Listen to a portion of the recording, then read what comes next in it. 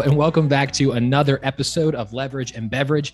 I'm your host, Greg Sobocinski, and welcome back to the show about business and some of the best beverages on the planet. Today, we're going to hear some more stories and talk strategy in the process of building, growing, and actualizing ideas and businesses, all while sipping on some drinks. So today, we have a guest in the studio. This is a business that I came across, and it's a kind of a cool one. It's got a cool little niche in today's market. We have the owner here, John Ochipinti. Yes. John Ochipinti. We just spoke about that. But this business is in the manufacturing sector. It is a business that makes, builds, and puts in place some really, really unique things. So without further ado, John, welcome to the show. How are you? Thank you very much. Doing great. Thank you. So why don't we start by just giving some background on yourself? How long you've been in the industry and what exactly you guys do in your business. Okay. So yeah, I'm 30 years plus, just dated myself. We build exhibits, trade shows, museums, retail, special events for any industry. We definitely found a niche. Like you said, there are a lot of companies that do this all across the country. They're large companies, and we have become a sub shop to them. We are an overflow shop. And so we don't have a lot of overhead. We don't have a lot of salespeople. We don't need them. We just get funneled work and then stamp our client's name, who is another larger exhibit shop, on the product, ship it back to them. They ship it out to their clients. So it's a great way to keep our overhead low and do great projects for huge companies. Sure. So let's take it back a couple of years. How did your career start? What was your history? Like, what industries did you start in, and how did you meander your way over to this industry? Sure. No, it goes all the way back to when I was a teenager. My father was a general contractor. I learned how to build stuff, doing decks and kitchens and you name it, whatever. Went to school for architectural engineering, co-op at Drexel, went on my first co-op and decided I liked working and making money better than I did going to school. A lot of people do. Yeah. So I actually walked out on a full scholarship, which my parents weren't real happy about. I'm one of 9. And, crap. to not have to pay for one for school was awesome to them. And, yeah, I did go back and did night classes and tried to finish, but it just wasn't me. Yeah. If we could jump into that for a second. Sure. I think that's an issue that a lot of people have these days is they might have an idea. They might be super young, even like in college age, like you're saying, and they might want to go off and do something. That's not the normal course nowadays. Right. Everyone just kind of goes to college. What was that conversation like with your parents? Not a great one. Yeah. And then I guess looking back on that now, what insights do you have and how do they think about some of this stuff? Yeah, I've never been one to follow the beaten path. I just always saw opportunity or other ways and just kind of wanted to follow my own drum, back to high school, I had teachers that told me, man, you would never make it in the Army because I just can't follow authority. And I'm like, well, I can if it makes sense, but sometimes it doesn't make sense. So I do my own thing. And, you struggle through the early years. I worked my butt off and did whatever job I could, but always in the field. I actually, when I left college, I worked in a lumberyard for a while. I learned all kinds of materials. I learned about hardware. I learned about how things go together and what you can and can't do with stains and different finishes. And I mean, it's just everything I did, was leading me to where I am in one way or another, even though it's kind of not direct path, but it was just an easier way for me to learn from the ground up, getting my boots muddy and just figuring it out. And a lot of help along the way and had some doors opened, which was great. So I guess you could say you're a learner by doing. Absolutely. 100%. Yeah. I tried school. I really did. And I definitely, but it was difficult at Drexel because a lot of the professors were foreign speaking, and I had a lot of trouble with the accents.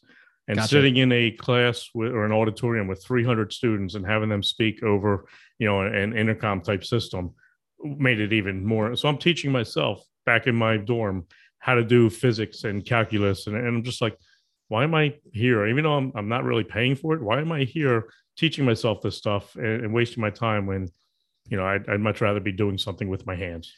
Do you think that is not a problem per se, but do you think that is too common nowadays where people feel like they have to learn from somebody talking at them versus learning by just kind of jumping in?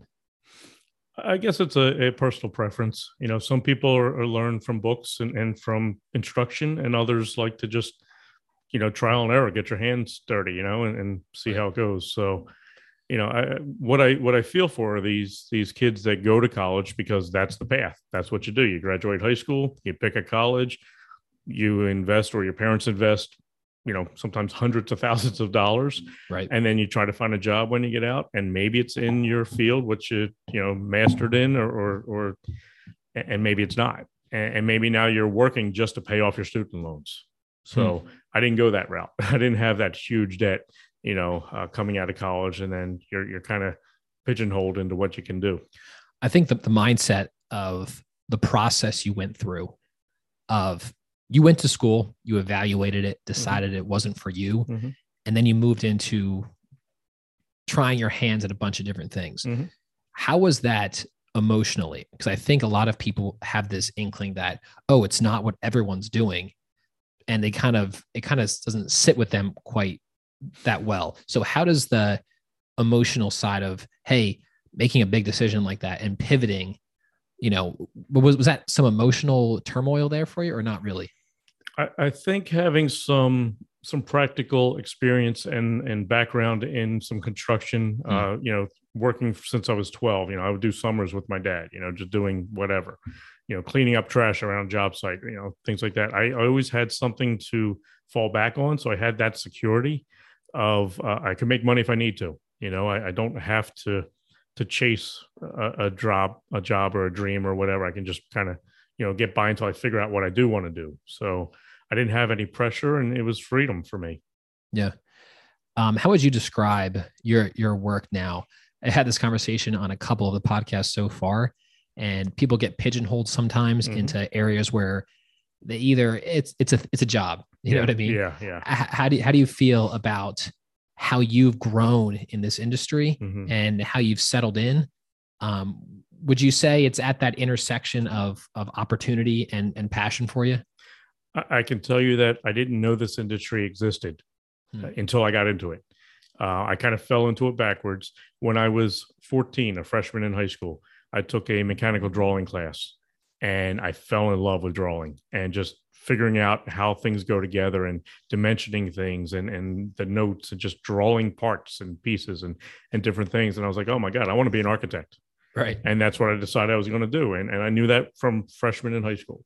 I went to school for architectural engineering because that also brought into structure and, things that aren't just design. I like design, but I like structure. And architectural engineering was my plan, my path. And then, my first co-op doing that was like, wow, I'm learning more here than I was in school. I don't have to teach myself. I'm getting training and I'm making money. So, I didn't go back to school, and then took a job as a draftsman, which then led me into this industry. That the exhibits and trade shows and museum displays and all that was that first job when I was, not first job, but the job I started when I was, I believe, 23, something like that. So describe the overall business model, if you could. So my understanding, and we spoke briefly about this already, was you have companies who need things built, whether that's displays, signage, whatever that is. Right. And you guys build those things to keep things simple. And then you ship those places, and you have another operation that's like a sister company to your main company, and they set things up. So just, again, let me just rewind here. Yeah. So the business is called Liberty Design and Exhibits. Displays. Liberty Displays and Exhibits. Yep. And then the other sister company is On the Scene. Okay. Right. And it's interesting because the manufacturing industry has always enticed me. Reason being is so many people have ideas, but you need someone to make it. Right. You know what I mean? Sure. Like you think of somebody who has, I have an idea for a water bottle company. okay, great.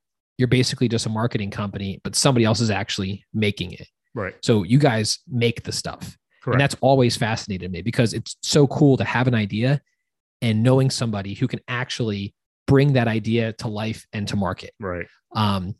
And that's something I've experienced in other side hustles that I've kind of experimented with.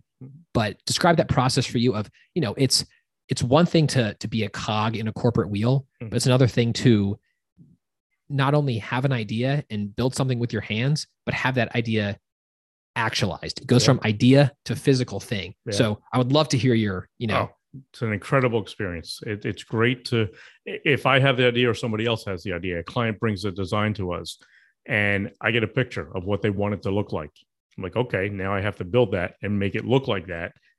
Who's engineering this? Who's figuring out what materials, what sizes, how does it go together? How do and then, okay, I'm going to build it in my shop, but I have to get it to San Diego. And then, I have to bring it through a doorway that may be 30 inches wide. So you got to think all the way through the end of the installation and then the durability of the, is it going to be able to withstand whatever the traffic is? And how long is it going to be there? Is it a permanent or a temporary, So there's so much that goes into from the first picture that you get of something.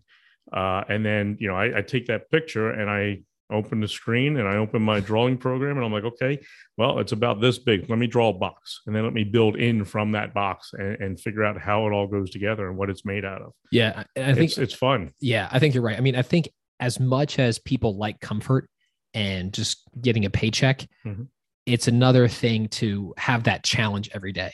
It's a different type of satisfaction. Yeah. You know what I mean? It's a different design all the time. And everything changes. The clients we work with, there is so much variety.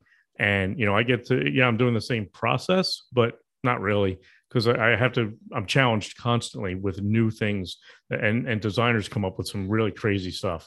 But if you can think it, you can draw it, I can build it. So what's your operation look like as far as staffing? How many people do you need to hold together an operation like this? Sure. Well, like I said, we don't have a lot of overhead because we don't have salespeople. We don't have graphic designers. We don't, I'm doing a lot of the drafting now, a lot of the engineering. I'm trying to find somebody. I'm training a kid right now, actually, right out of high school. And I'm bringing him in as an intern right now. We're paying him and he'll go to college next year, but we're training him through the summer.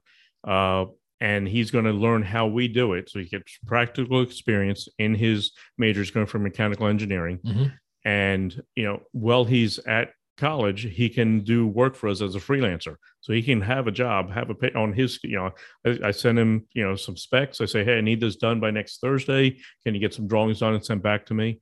And including, layouts and programs for our CNC machine so we can cut parts. And I'm teaching him today, actually was his first day doing the tooling and the programming for the CNC machine. And it's great. It's a rewarding experience to be able to give back like that. Sure. And like, even from a operation standpoint, it's super nice to be able to be that lean. You know what I mean? Yes. Like a lot of businesses, they struggle, especially in economic downturns when they have too much overhead. Either the rent's too high, they have too many fixed costs that they have to maintain. But if you can strip away some of that, I mean, that's a recipe for a great business model. We all wear 18 hats. I have 2 people in accounting and I have 2 full-time people in the office, one other than myself. And all of that funnels through us and out to the shop. And, we ramp anywhere from 6 to 15 guys out in the shop as needed. And then on the road, the same thing. If we need, depending on how many jobs are installing any given week or month, we bring in temp people that we know and we work with and we share work with. If I'm busy and they're not, they come work for me. If they're busy and I'm not, I give them a couple of my guys. So we keep our overhead low because we don't have a ton of full-time guys, but we have a network and we have a roster that we can call, 30 different guys and say, hey, I need 2 guys next week to go to DC and install this job. Are you guys available? No? Okay, I'll call the next guy until I get each job filled like that. So we keep the overhead very low, but we keep our network huge. Yeah, that's great. The process of building and growing and scaling, how has that looked like over the years? It seems like keep your operation pretty lean. As far as bringing on new projects and things of that nature, maybe speak to which industries you generally work with if you have like a segment, and then the process of how those things come to life. Sure. It's crazy. I was just looking at it today. The industries that we service, name one, all of them. It's insane. You look on grocery stores. Yeah, absolutely. Kroger. We've done stuff for Giant. ShopRite. There's name a grocery store, and we've probably built something for them. Campbell's displays, Campbell Soup's displays. I've worked on and put in stores. So. Yeah, I was going to ask you if you could give us some of the cool projects that you guys have done, because you've shown me some of them separately, and I mean, you guys do some really, really cool stuff. We have so much fun. We get to do great projects, and the guys love coming to work because they don't know what they're working on next, and it's just really cool. Right now, we're doing a something for Comedy Central. It's a kiosk that we're building, and we're shipping out to LA.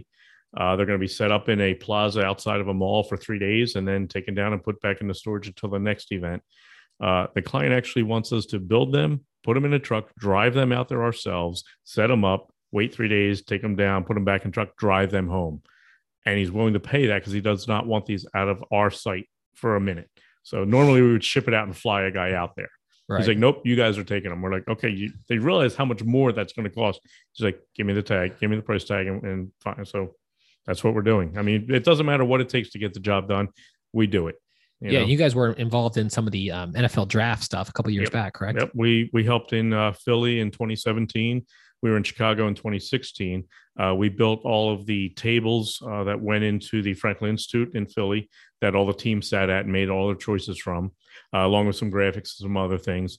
Chicago, I think we put up 7 miles worth of graphics on fencing all around Grant Park. It was insane, among a bunch of other things. There are other smaller events that happen around the draft that aren't actually on stage at the draft. Sure. So there's parties here and there and different events. So we assist with all of that as well. If I recall, you also did something else pretty cool at the Franklin Institute recently. Is that right? There's the Harry Potter experience there right now. So there's another company that we worked for, another exhibit company that called us and asked us to assist with some overflow work, which we did. And they gave us about 3 weeks to build the gift shop. Wow. So from initial call to installing it was 3 weeks. And there were no designs. So it's like, we want it to look like this. Okay, there were no production drawings or anything. So, we kind of cranked it out and made it happen. So what does that look like in-house for you as far as a timeline? So for any size project, obviously it probably depends on, the scale, of course, but what are you looking at as far as a turnaround time for some of these? Yeah. I mean, anywhere from 2 weeks to, 9 months, it depends on the size of the project and the scope. And, we're doing Children's Museum, which will take a year to design and build and install a Children's Museum. But we did the entire museum. Sometimes we'll do like one gallery, or there'll be every gallery, Wow. So, I've done stuff when I've worked for other companies prior to me starting my own business. So when I did that, I would do, the last one I did before I went out on my own was a 13 gallery education center at Mount Vernon in Virginia for George Washington at his home. Wow. And it was an amazing project. And I'll tell you, it doesn't matter about your paycheck on a job like that. You walk in there when it's all done and you walk around, and the pride that you feel that you were part of this, and it'll be there for generations to see, and watching the kids come through and looking at all this stuff and reading about the history about George and everything around Mount Vernon. And it's just so rewarding. It's just an incredible feeling. And, the paycheck, like I said, pales in comparison. What's your favorite project that you've had a part in over your tenure? I mean, we've already spoken about some pretty incredible ones, but I mean, is there one that sticks out as like, holy crap, that was incredible? Sure. I was with another company before I started OTS. And I built a studio for the Today Show that traveled to the Olympics back in 2004. I went to Athens, did that. 2 years later, went to Torino, set up the same studio. It was a knockdown. I mean, it was a complete building, air conditioned and electric, and pouring concrete foundation. And then after the Olympics, you pack it all up, put it back in the ocean containers, and then cut up all the concrete and take it out. So it's like you were never there. Yeah. So it's a permanent temporary structure. It's kind of crazy. So I've gone to the Olympics almost every 2 years since 2004. It's pretty amazing. That's sweet. I think with work like this, it's a very it makes you feel a lot of pride. Absolutely. Some of the stuff you made. Absolutely. I imagine also if, say, there was an artist who made a really cool painting that was adored by many people, but no one knew who the artist was. It was anonymous, but they knew that they did it. Yeah. Do you ever feel like that? I mean, do you think that you guys get the recognition that you might deserve from doing these things? Or is that just, hey, we know that we did it and it's an awesome thing that we made here? Yeah. I'll be honest. I'm a very behind the scenes kind of guy. Right. So I have a gentleman that works for me, George, who is my operations manager currently. And he is the face of the business. He is a salesman at heart, but he wears a lot of hats. And, the pride that I feel is enough for me. I don't need recognition. I don't, it's not what I'm about. We did an exhibit in New York once that won, an amazing award. It's been a lot of years, so forgive me, but I don't remember what it was exactly. But I recall being on the job site the last 3 days, getting it ready for the gala that was opening, the opening night. And I was pushing the job box through the back doors as people are walking in their tux for this gala. And my girlfriend at the time brought my suit up to New York for me because I didn't go home, and I'd worked 3 days straight, 72 hours to get it done. Went up in the director's office, changed into my suit, came back down. The people I worked for at the time were there receiving all this, praise and, oh my God, you guys did a great job. And here I am in the back of the room, I'm actually the one that did it all, but there's the owners up there getting the recognition. I just said, great. I had a drink. I said goodbye to everybody and I went home. Yeah. I don't look for the recognition. I don't need it. I know what I did and I'm proud of it. And it's, it's a great rewarding experience for me. What are some of the biggest hiccups? I'm sure you've had your fair share of those over the years, both maybe in terms of specific projects, but also in terms of growing the business, scaling the business, and maybe just particular segments of time that for some reason, either in that stage of growing or during those couple of years, things were just rough. And then how did you kind of get through that? So manpower has always been an issue. Finding the right people and fitting the business model. Our culture is paramount. Everything that we do is as a team effort. Everybody jumps in. Everybody wears a lot of hats. Finding the right guys with the right attitude and that all kind of fit together and work as a team is probably one of the biggest struggles we've had. At one point, I had 35 guys on my roster, and I was doing 5-6 installs at any given time. And sending them all out there and trusting each team to do their job started to become difficult. You start getting a little bit of black eye on a job, where it doesn't go exactly the way you want it to, or it doesn't come in on time or on budget. Right. That's one thing that we completely pride ourselves on is we are always on time. We are always at or under budget, and the quality never suffers. And most companies will tell you pick 2 out of 3, right? Speed, quality, price. Right. We strive for all 3.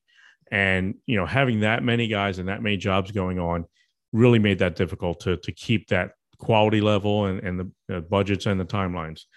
I scaled back to 10 guys. It was getting too big and it was wrong. So I said, you know what? I'm going to turn work down. I'm going to scale down to my core 10 guys and we're going to rebuild it. And we've all seen that. We've seen businesses that have either scaled too quickly, gotten to a point where this isn't the same quality product that you were producing years back. Exactly. And then for you personally, I mean, even though you say you're a behind the scenes guy, you still feel that, you know what I mean? You don't want a client coming back and saying, not at all, this project, it's a rung down from what I thought it was going to be. So talk about that for a second, because I think people, when they think building a business and growing and scaling, the direction's always up. Bigger, better. But I think that there's this sweet middle ground where you could have an excellent business, you can earn a good living, your team doesn't suffer in quality, you keep that quality. Maybe speak to that a little bit more, because I think that's a super important point, because I think sometimes we have this go, but for what? If the business, what the business is set out to do, if that suffers, then it seems to be a time to pare back a little bit. Absolutely, which is what we did.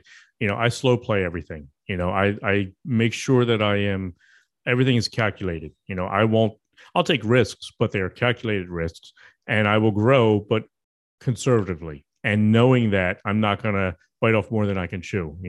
I will never overpromise and underperform. Exactly the opposite. I will underpromise and overperform. And that's how you get happy clients. You keep the clients, and word spreads. Reputation is huge. And we don't market at all. I don't need to market because our reputation, repeat customers, and word of mouth. What's really nice in the industry is it's very incestuous. A lot of companies, a lot of employees jump from company to company in the industry. And when they do, they remember us and they bring us to the new company. So, and even if they leave that company, I've now gotten in and left an impression with them, done a job. So our growth has been through reputation, performance.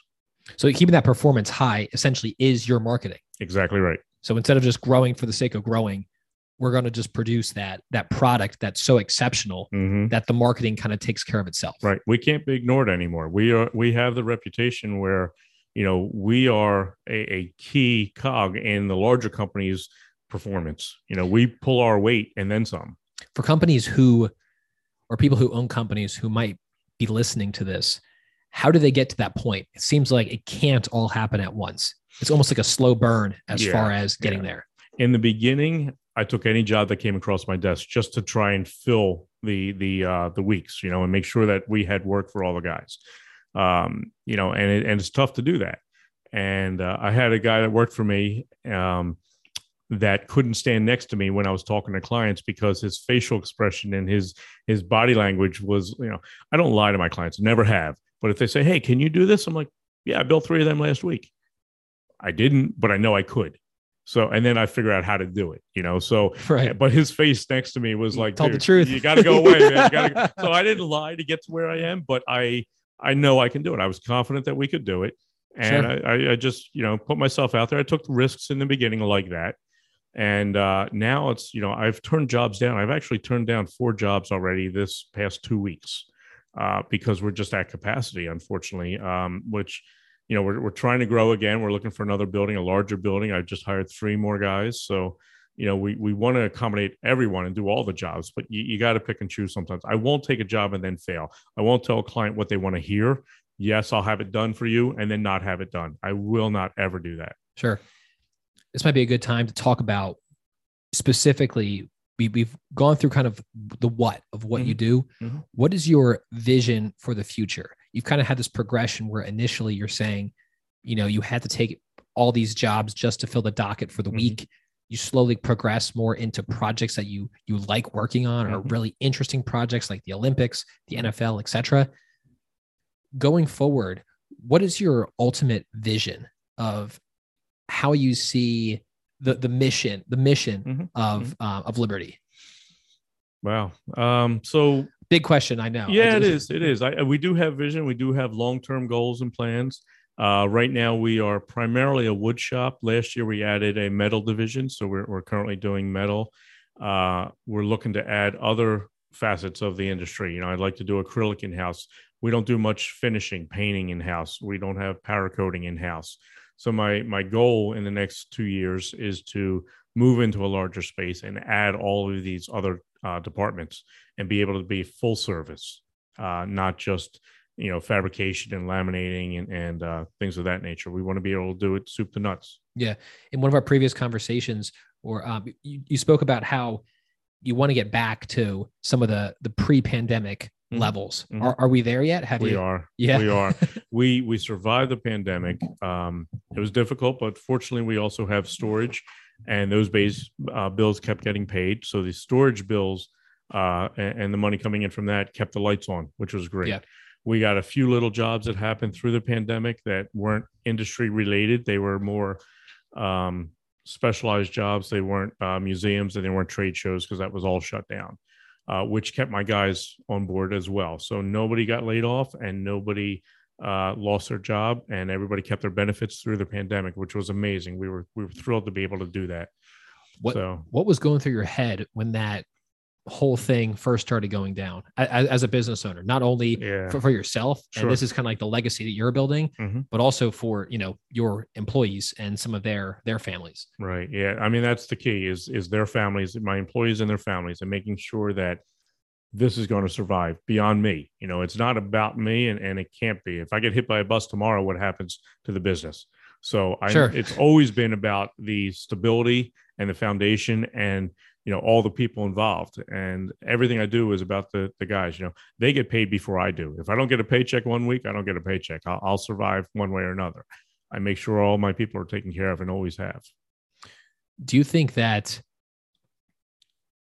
business owners who are in a position like you, how do you think they have to value their employees in times such as the pandemic we just went through? As far as, to some businesses, I'm guessing there's their business on one hand, or, keeping their employees afloat. Like, how do they balance that? Like, I know the emotional turmoil side of things, where it's like, I might have to fire some people to keep the business afloat for myself. But at the same time, these are some really good employees that I hope we can pull through this, come out on the other end, and I want them to be here. Right. It's kind of like you're juggling balls in the air. Sure. And, talk to people who might be interested in issues like that. And if you have any processes that you run through in order to come to an answer or a conclusion on those.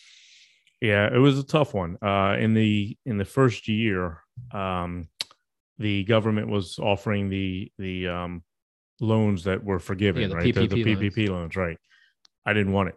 Yeah. I was, and it wasn't a pride thing. It's more of, well, maybe it is. I didn't want a handout, and I'll make it all my own kind of thing. So that was my attitude. And I wanted to make sure I could take care of all my employees. They could stay, employed with their benefits and their families were taken care of.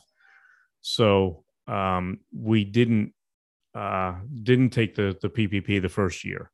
Originally it was supposed to be, hey, we're going to shut down for 2 weeks, right? That's what everybody thought in the beginning. So, in February, we're like, all right, we're going to, muddle through until we see what happens. Well, March turns around and it was March 18th, 2019, right? That 2019. Yeah. That we said, look, we got to shut down. We sent a job out to a trade show and it came back the next day.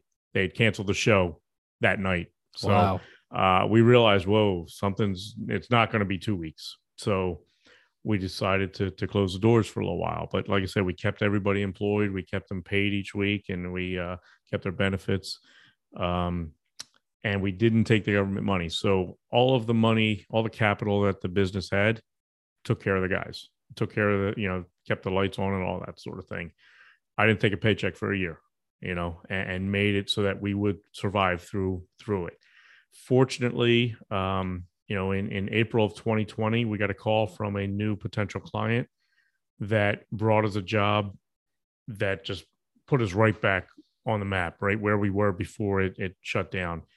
And it exploded in April of 2020. That job led to other opportunities, and we came back stronger than we were. So many companies that had shut down, their clients were looking for a new vendor, so we were there. Storage opportunities came on. Somebody that closed their warehouse shipped 25 truckloads of product to us to go into storage, and then it didn't move for another year, but I got paid every month for it. So we didn't have to handle it or have any expense other than, our facility. So you have a facility where you store all this stuff as well? Correct. Yes. Gotcha.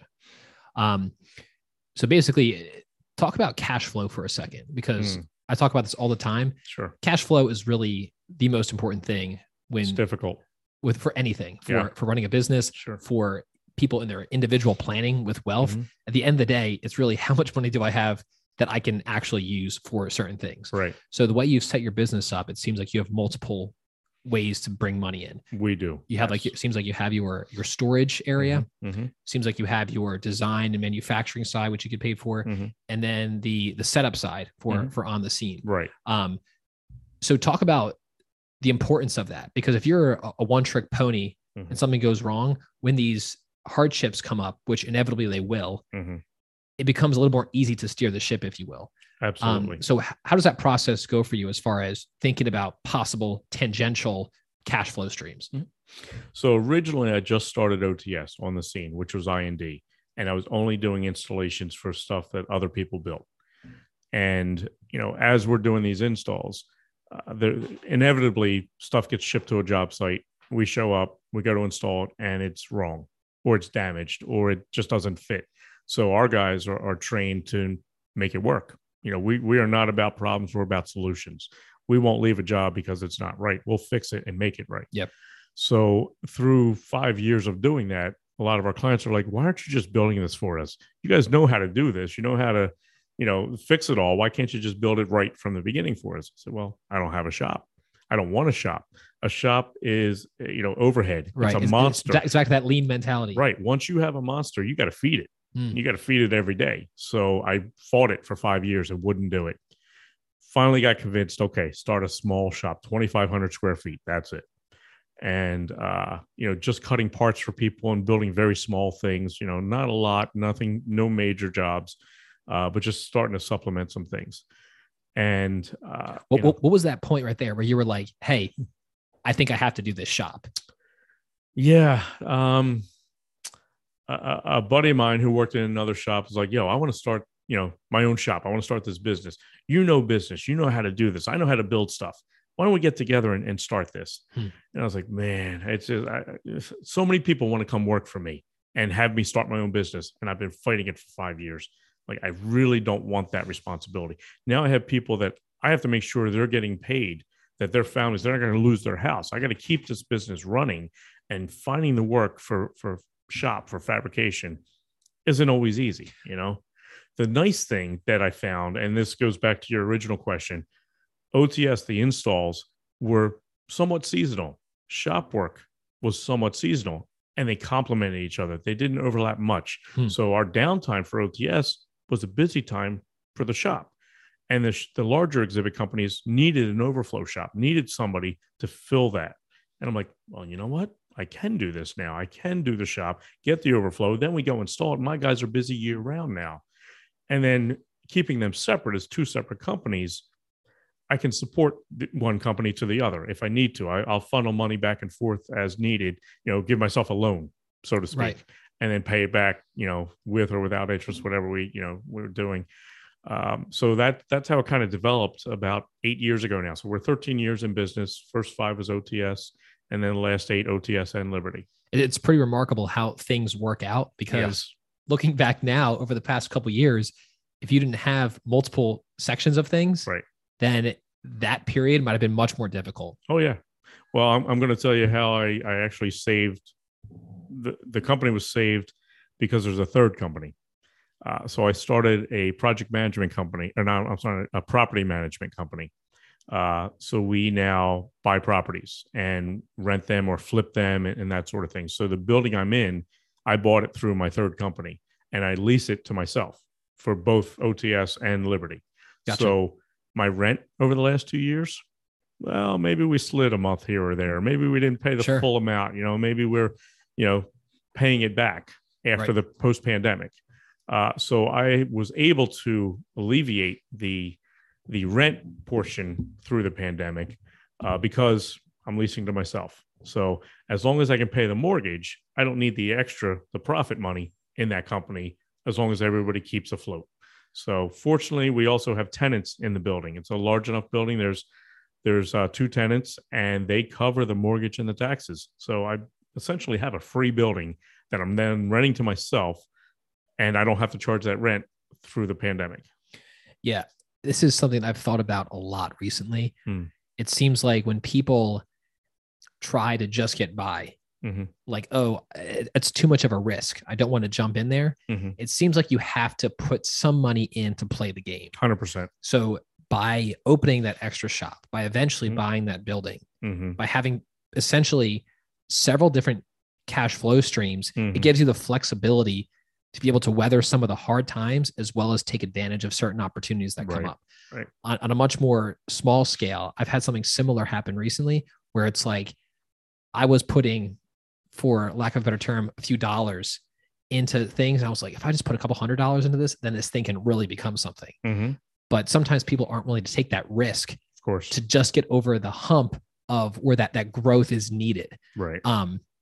So I've always found that fascinating. I've always found it fascinating that the risk factor in people's minds of just getting over that little bit can open you to a whole new plot of land, as far as having access to new and better opportunities, which ultimately saved your business and allowed it to continue. Right. We actually grew during the pandemic. I don't know if you're a gambler or not. I'm not. I'm not. Not at all.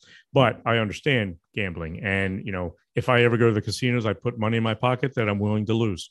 Correct. I won't dip into my bank account or anything else, right? So if I walk out of there with anything in my pocket, okay, I'm ahead. There was an opportunity during the pandemic while we were shut down. A metal shop was closing, and they were looking to sell it.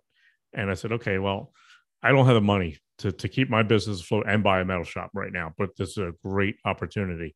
It came complete with all the equipment, inventory, a client list, ongoing projects, and a couple of employees that can run it.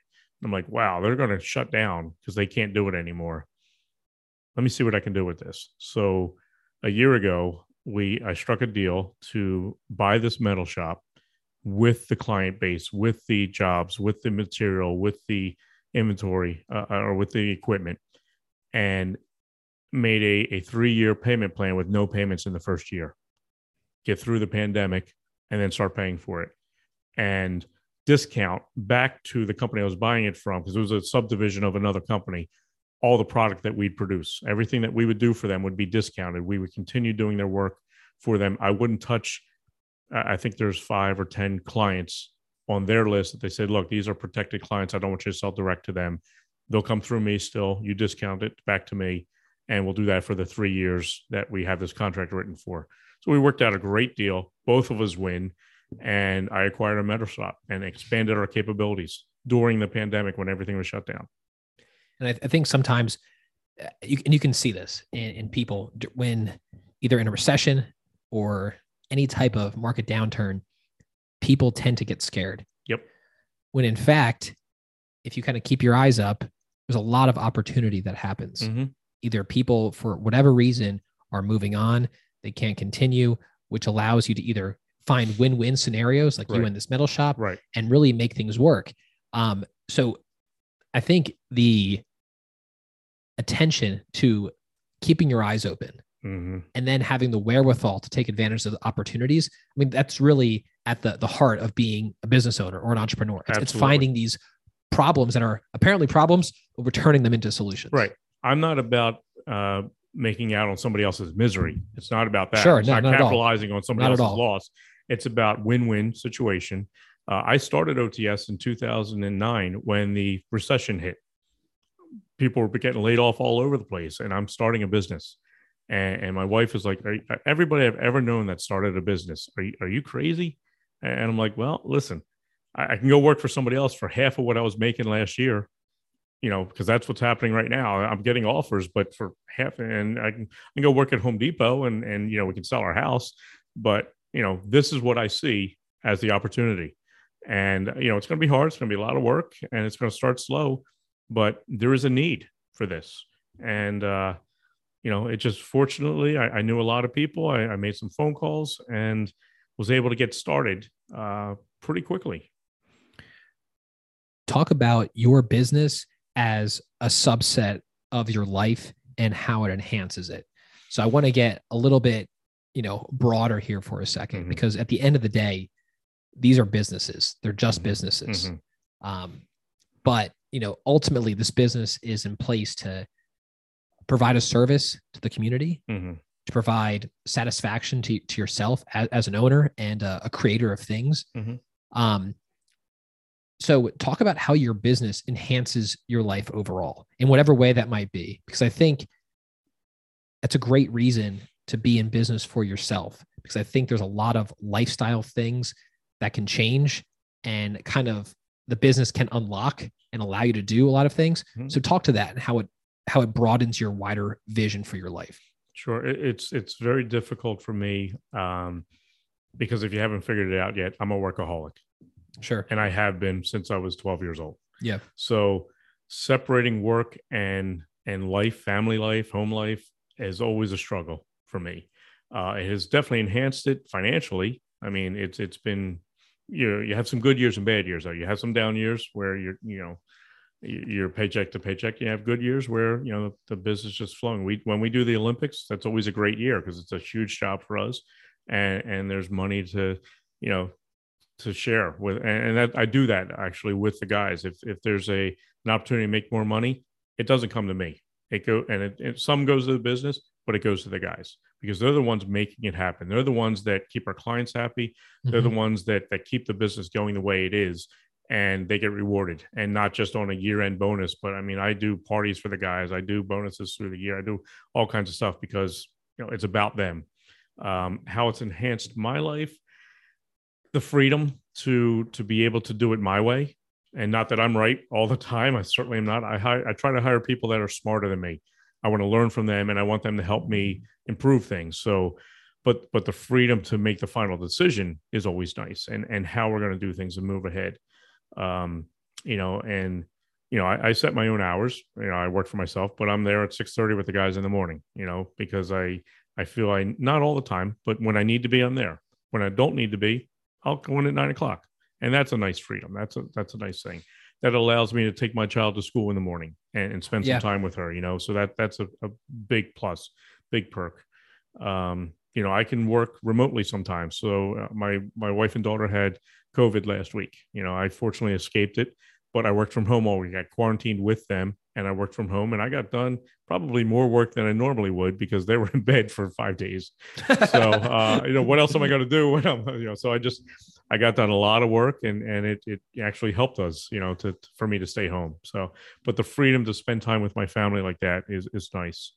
My goal in the next few years is to buy an RV and work remotely with my wife and kids and travel and see very cool. I've seen 37, 38 states, but I like to see the rest. And my wife's only seen maybe half a dozen. So, she doesn't fly. She has some ear issues. So flying is difficult. So I said, let's get an RV. Let's see the country. That's really sweet. I think having a business and having the ability to essentially get to a point where obviously in any business, there's going to be pieces that you don't like. Mm-hmm. Always. And being able to delegate the pieces out that you don't like and then focus on the stuff that you do like, that's really the ultimate goal. Sure. Because with anything, you're going to find with any business, any type of job, there's going to be pieces that are going to be a pain some days. Definitely. But I'll tell you one thing. I will never ask an employee to do something that I either haven't done or I'm not willing to do myself. So there's definitely things you don't like and you don't want to do. Sure. But I'll do it. I'll do whatever it takes. And my people will see that. I lead by example. I won't point the finger and I won't say you go do that if I, again, haven't done it or I'm not willing to do it myself. Has there ever been a day when you've thought about, wow, it's just been really tough.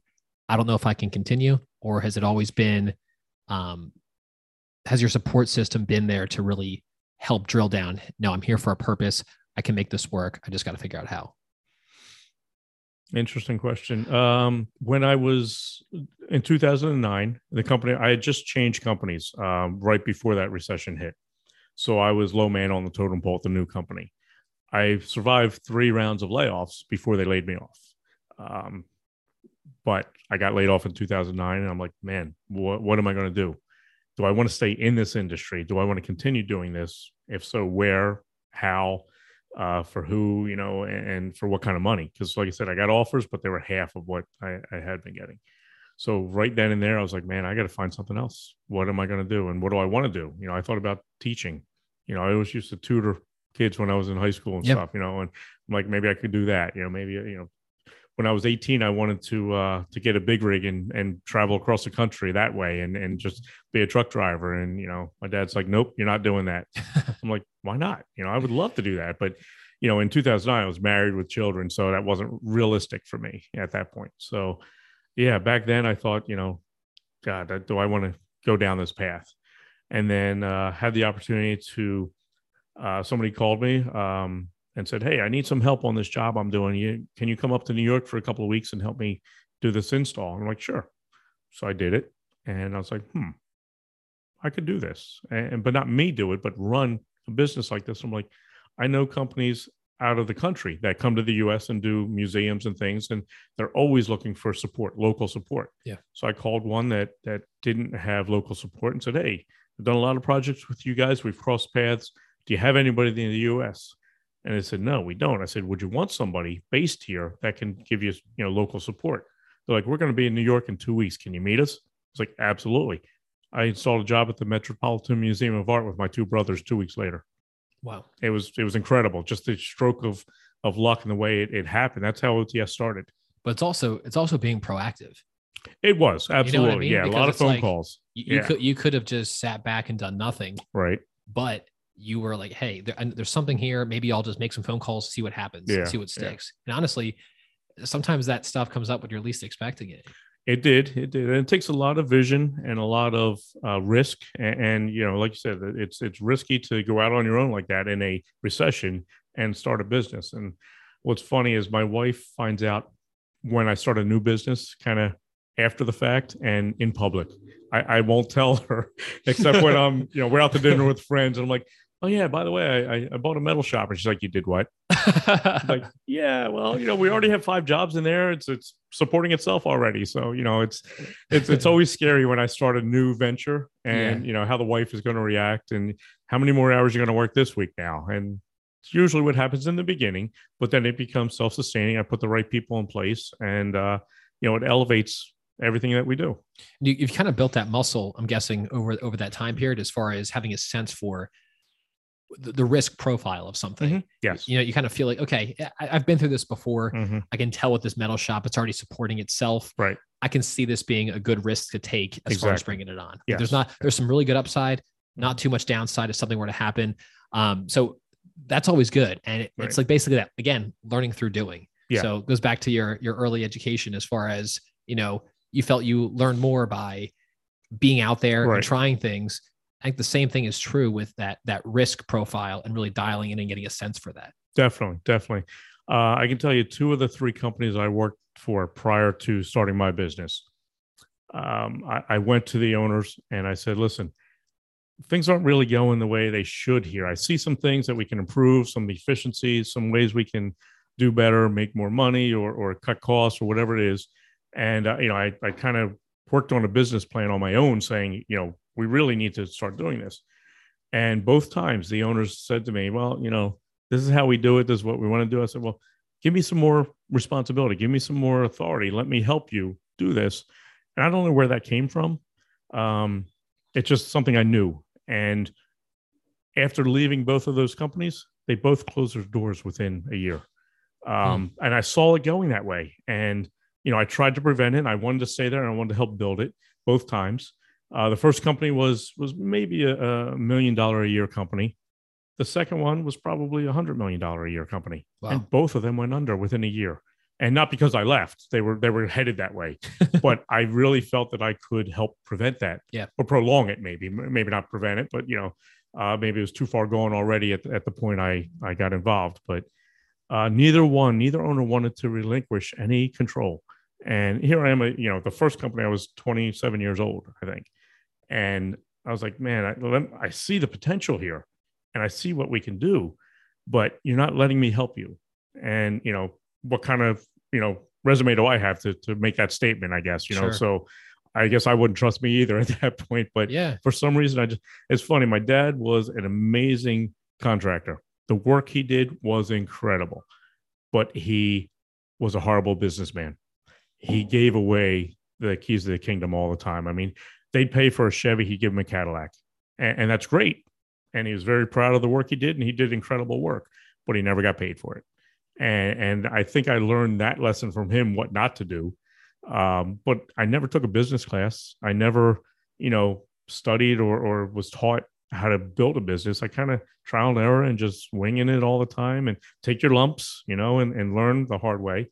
But what I did do was when I decided I was starting the business, the first business was called Rutgers Small Business School. And I said, listen, I don't know what I'm doing. I don't know what I need to do. Can I meet with somebody? And I have a bunch of questions. So a gentleman from the school met with me at the local library, and we sat for 3 hours. So I said, look, do I need a business license? What kind of insurance do I need? What kind of, payroll and workman's comp? I don't know anything. So I asked all these questions and learned it and figured it out along the way, and just kind of did my research and got educated. And the biggest thing that I pride myself on is I play by the rules. You don't always like the rules, but you know what? It's just easier covering up or lying about stuff. And I do that in life, not just in business. What's the point? Where are you going to get by playing those games all the time? So everything I do is transparent, is on the books, is by the rules, and it just makes life so much easier. That's those facets you just mentioned. Mm. I 100% agree. I think people want to take shortcuts sometimes, but it always comes back to bite you. 100%.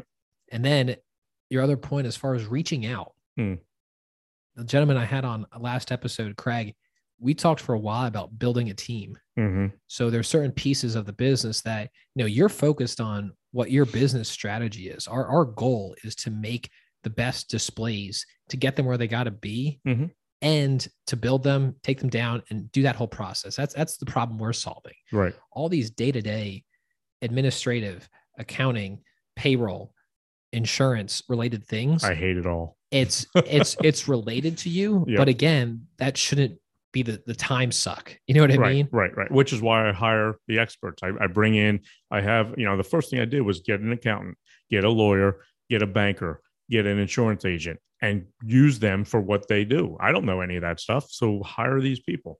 And I went right to a payroll service the very first year, because I don't want to worry about taxes. And am I going to get caught next year and have to give Uncle Sam half my, bank? So, I started out that way, building the business from the infrastructure for the business before it got out of hand. What went through your mind when you reached out to Rutgers Business School and started asking that guy questions? Because, it's kind of like when you apply at a restaurant to work and like you need to have prior experience. You're like, I don't have prior experience. Right. How do I get started? Yeah. It's kind of like that, in that you don't even necessarily know exactly what questions have to be asked to find the answer. So you almost need someone just to get, here's what you got to know. Here's some of the basics. Yeah. Start here and you'll learn. So what was going on in your head as far as reaching out? Like, why did you make that call? Because I think that step, those steps are what ultimately allow you to succeed. Absolutely. Making those steps, asking for help, pulling in the pieces. And again, some of that's going to be figured out as you go along, but you have to get that ball started somewhere. Yeah. Well, I'm humble, but I'm proud, right? I'm realistic and I'm ambitious. So, taking all that and knowing what I don't know and being willing to ask the question and not pretend like I already know, and reaching out to this gentleman was the only way to go for me. I'm going to dive into something and I don't know how. So don't you want to watch a YouTube video and figure it out? Sure. Today that's what you do, right? For almost anything. So I got to find a source that can instruct me. And I had some questions, but I didn't know how many questions I didn't have that he brought to the table and said, well, have you thought about this? Did you, look into that? Did you plan for this? And I'm like, oh my God, I didn't even know, didn't cross my mind. Yeah. So, it was absolutely 100% the right move. And anybody I know that comes to me and says, hey, I want to start a business, that's the first thing I tell them. Call Rutgers Small Business School, ask to meet with somebody. And they will absolutely, I'm not a commercial for them, but that's exactly sponsored by. Yeah. It's exactly what I do is say, check it out and get the information, ask your questions. Like I said, they brought more to the table than I brought because I didn't know what I didn't know.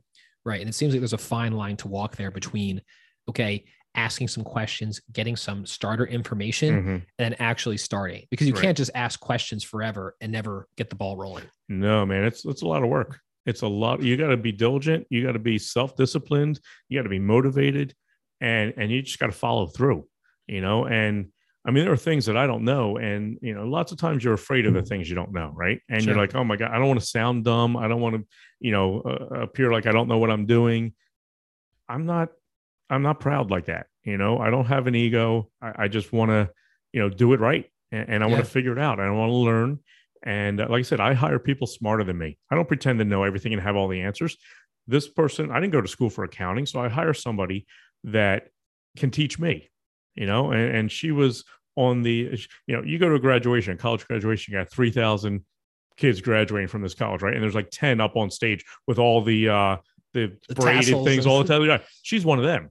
Right. So, oh my God, I fell into, hiring this person that is just incredible. I couldn't pick a better person. And my operations manager, George, same thing. He gets it. He understands my business philosophy, what we want to do, what we're trying to accomplish, and the culture that we have created. And the three of us, it's funny. This is the tripod that supports our entire organization. And last year, I actually contracted COVID last year, and I was out. I was in the hospital for a week, and it took me a full 3 months to come back to work. Wow. And not even in a full-time capacity. Up until recently, over a year now, I have not been full-time. It's been a struggle, but George and Jana picked up the ball and kept it going. And I realized during those 3 months that I wasn't even there that, man, they can do this without me now. Jana's been with me, I don't know, 5 or 6 years, George 7 or 8. And George started on the road as OTS installing for me part-time. He had his own business, and I'd bring him in and say, hey, I need you for 2 weeks. Can you do this job? And he'd go do it with a couple other guys. And I saw the potential there, and I brought him in the office. Says, hey, you want to learn what I do and maybe be a project manager? And then I saw, man, this guy's a salesman. He's a pretty decent project manager, but he is a salesman at heart. So having the two of them at the core of the business and the way that they are able to relate to the guys and support the guys and make them feel, there's no separation from front office to shop. Lots of places you go, management and employees, huge wall.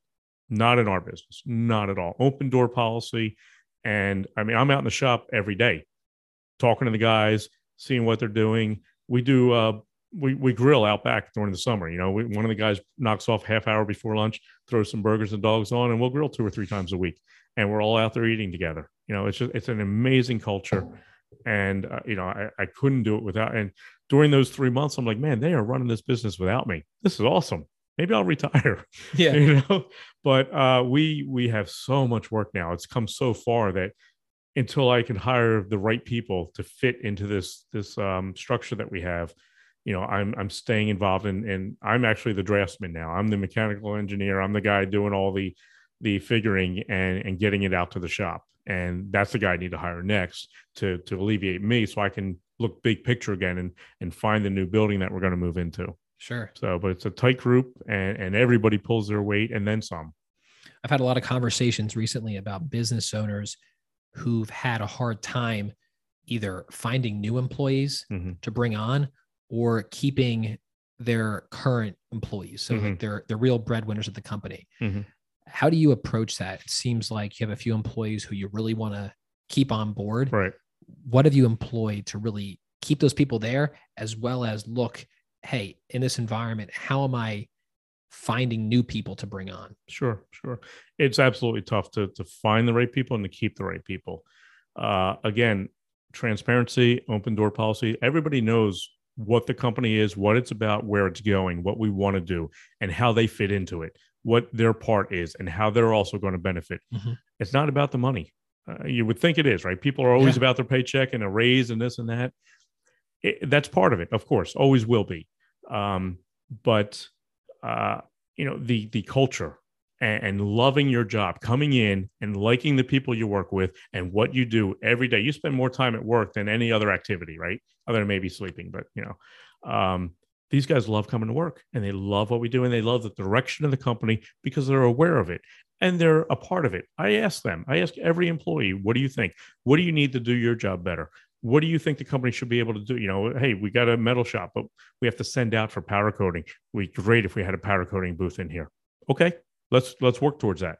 It's not going to happen tomorrow. I don't have space for it. We got to be able to afford it, all that kind of stuff. But definitely, let's put that in the plan. So they're all part of the company, and they all feel that. It's not top down; it's bottom up.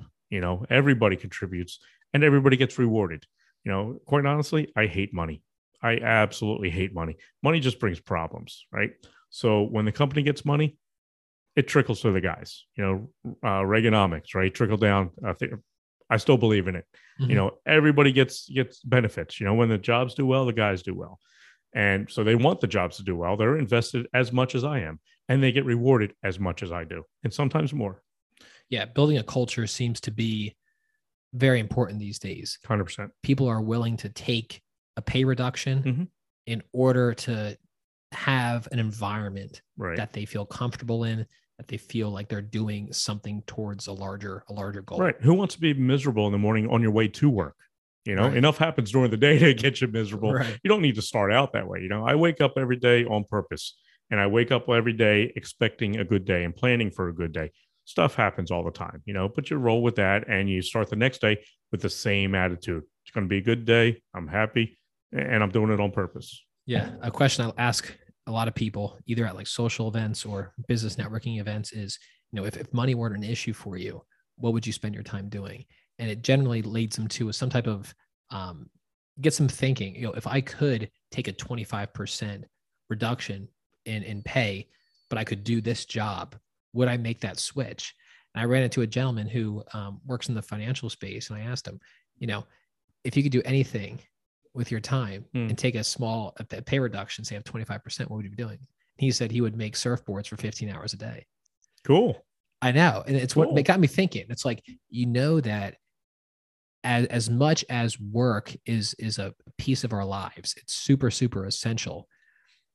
There's also those things that we fill our empty time with.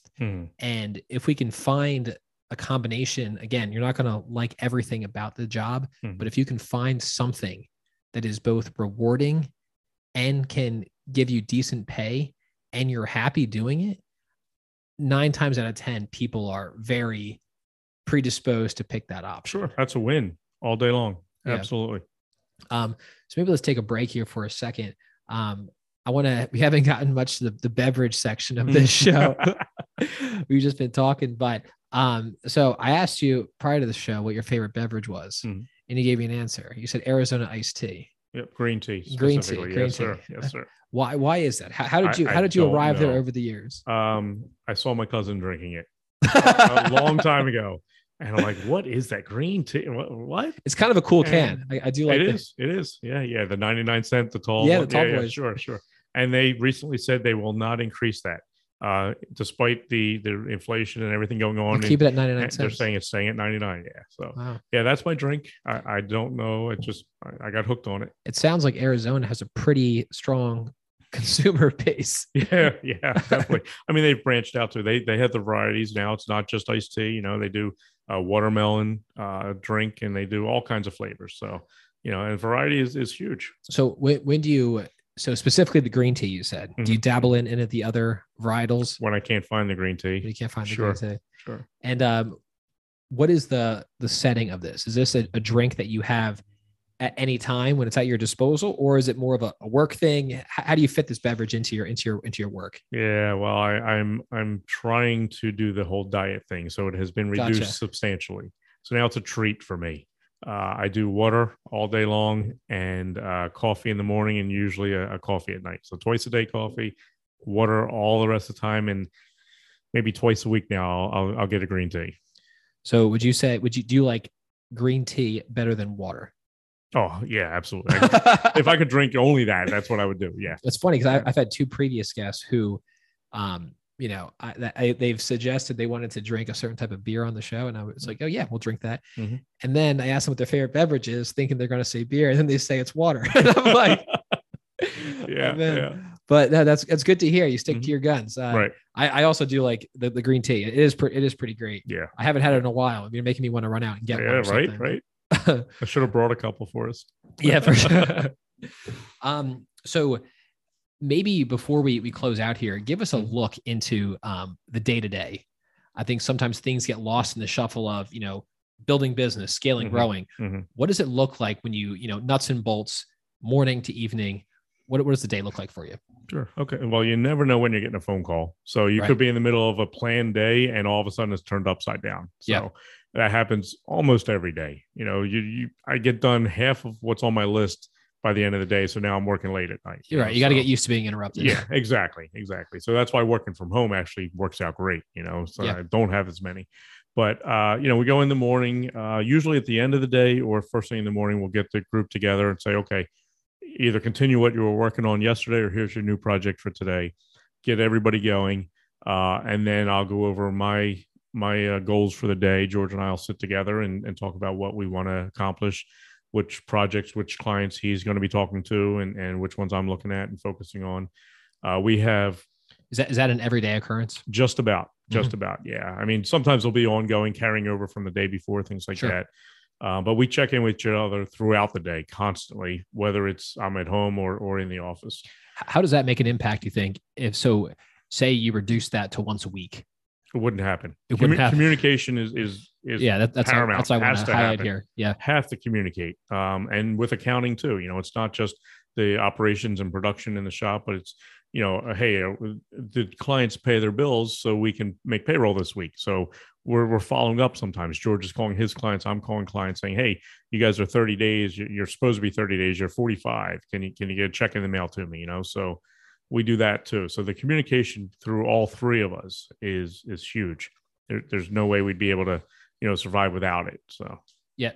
So we're going to do a quick question round real quick. Just run through a bunch of quick questions, get your, initial response that comes to mind for these. They're kind of both business related and a couple other like personal development type things. But what is the coolest thing that you've seen lately?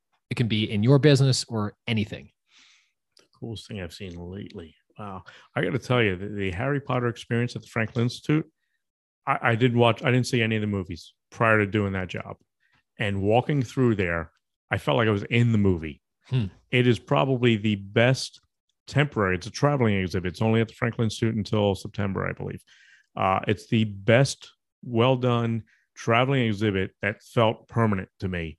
And I watched 4 of the movies so far after doing that.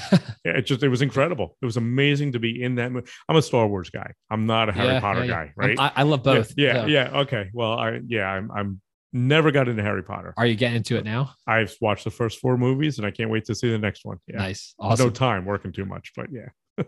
Are there any tools that you use in your business, whether that's software or, you're in the manufacturing, so any type of physical tool that you use that you just couldn't live without?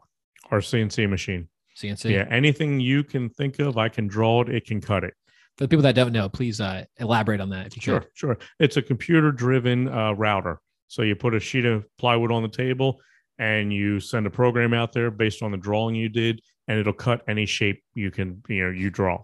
And then you take those shapes, those parts, and you create the structures.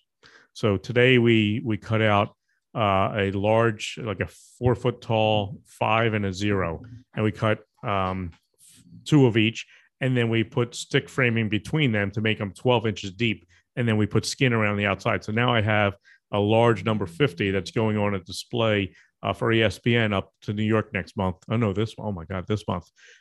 So we're building this for 50-50 ESPN women in sports over the last 50 years, and about inequality and all that sort of thing. So that machine cut out the 50s today, and they're already framed out and ready to get paint. Yeah, that's awesome.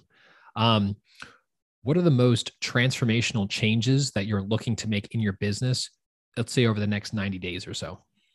90 days, find a building to move into, yeah. or get a land and get a builder that we can start putting. I mean, without that, we are going to be capped. I've turned down jobs because of our capacity, and it's a horrible thing to do.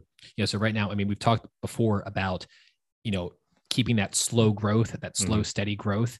It seems right now that now's a time to push that a little bit more. It is. Than maybe it was in the past. We've moved 6 times in 12 years. Wow. I don't want to move again. So incremental, small. I don't take big risks. So I've moved slightly bigger each time.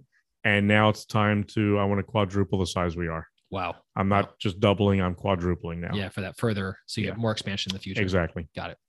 Do you have any habits that you employ on a daily or a periodic basis that kind of ground you or keep you sane as a business owner? I keep lists. Everything is written down, and I check my list every morning of what needs to happen that day, or I'll put this is Tuesday, this is Wednesday. Everything is scheduled out for my week so that, something that can wait will, but something that can is on the list. And I check that list, throughout the day to make sure I'm hitting my marks every day. And I don't go 24 hours without a return phone call or text or email. Nothing goes longer than 24 hours. And if it's the same day, if it's to me in the morning, you get an answer by the end of the day or a response. Yeah. If it's afternoon, sometimes it'll fall into the next morning. But the communication with clients, with vendors, with employees is, that is a habit that I won't let that, fail. I 100% agree. Yeah. Well, John, thanks so much for coming on the podcast. My pleasure. I really enjoyed the conversation, and I appreciate you taking the time to do that. So let the people know if there is any final thoughts that you have, any, advice you want to give, or anything that you want to plug. So the next minute is yours. I appreciate it. Thank you. As far as advice, have a dream, follow it, and don't give up. Just if the first and most important step in winning is believing you can win.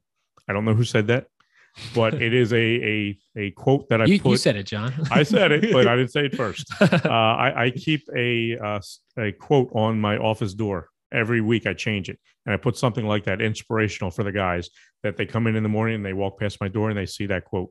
And I try every week to change it to a new one, but that's what's on my door right now.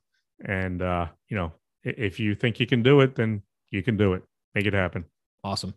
Well, thanks so much for listening, everyone. Thanks for coming to the show this week. If you're not yet a subscriber, please do subscribe wherever you get your podcasts, Apple, Spotify, and all the major platforms. If you want to write to us, our email is leverageandbeverage@gmail.com. And if you follow us on Instagram, it's @leverageandbeverage. I'm Greg Sobocinski, and you've been listening to Leverage and Beverage. As always, keep pushing forward, one sip at a time.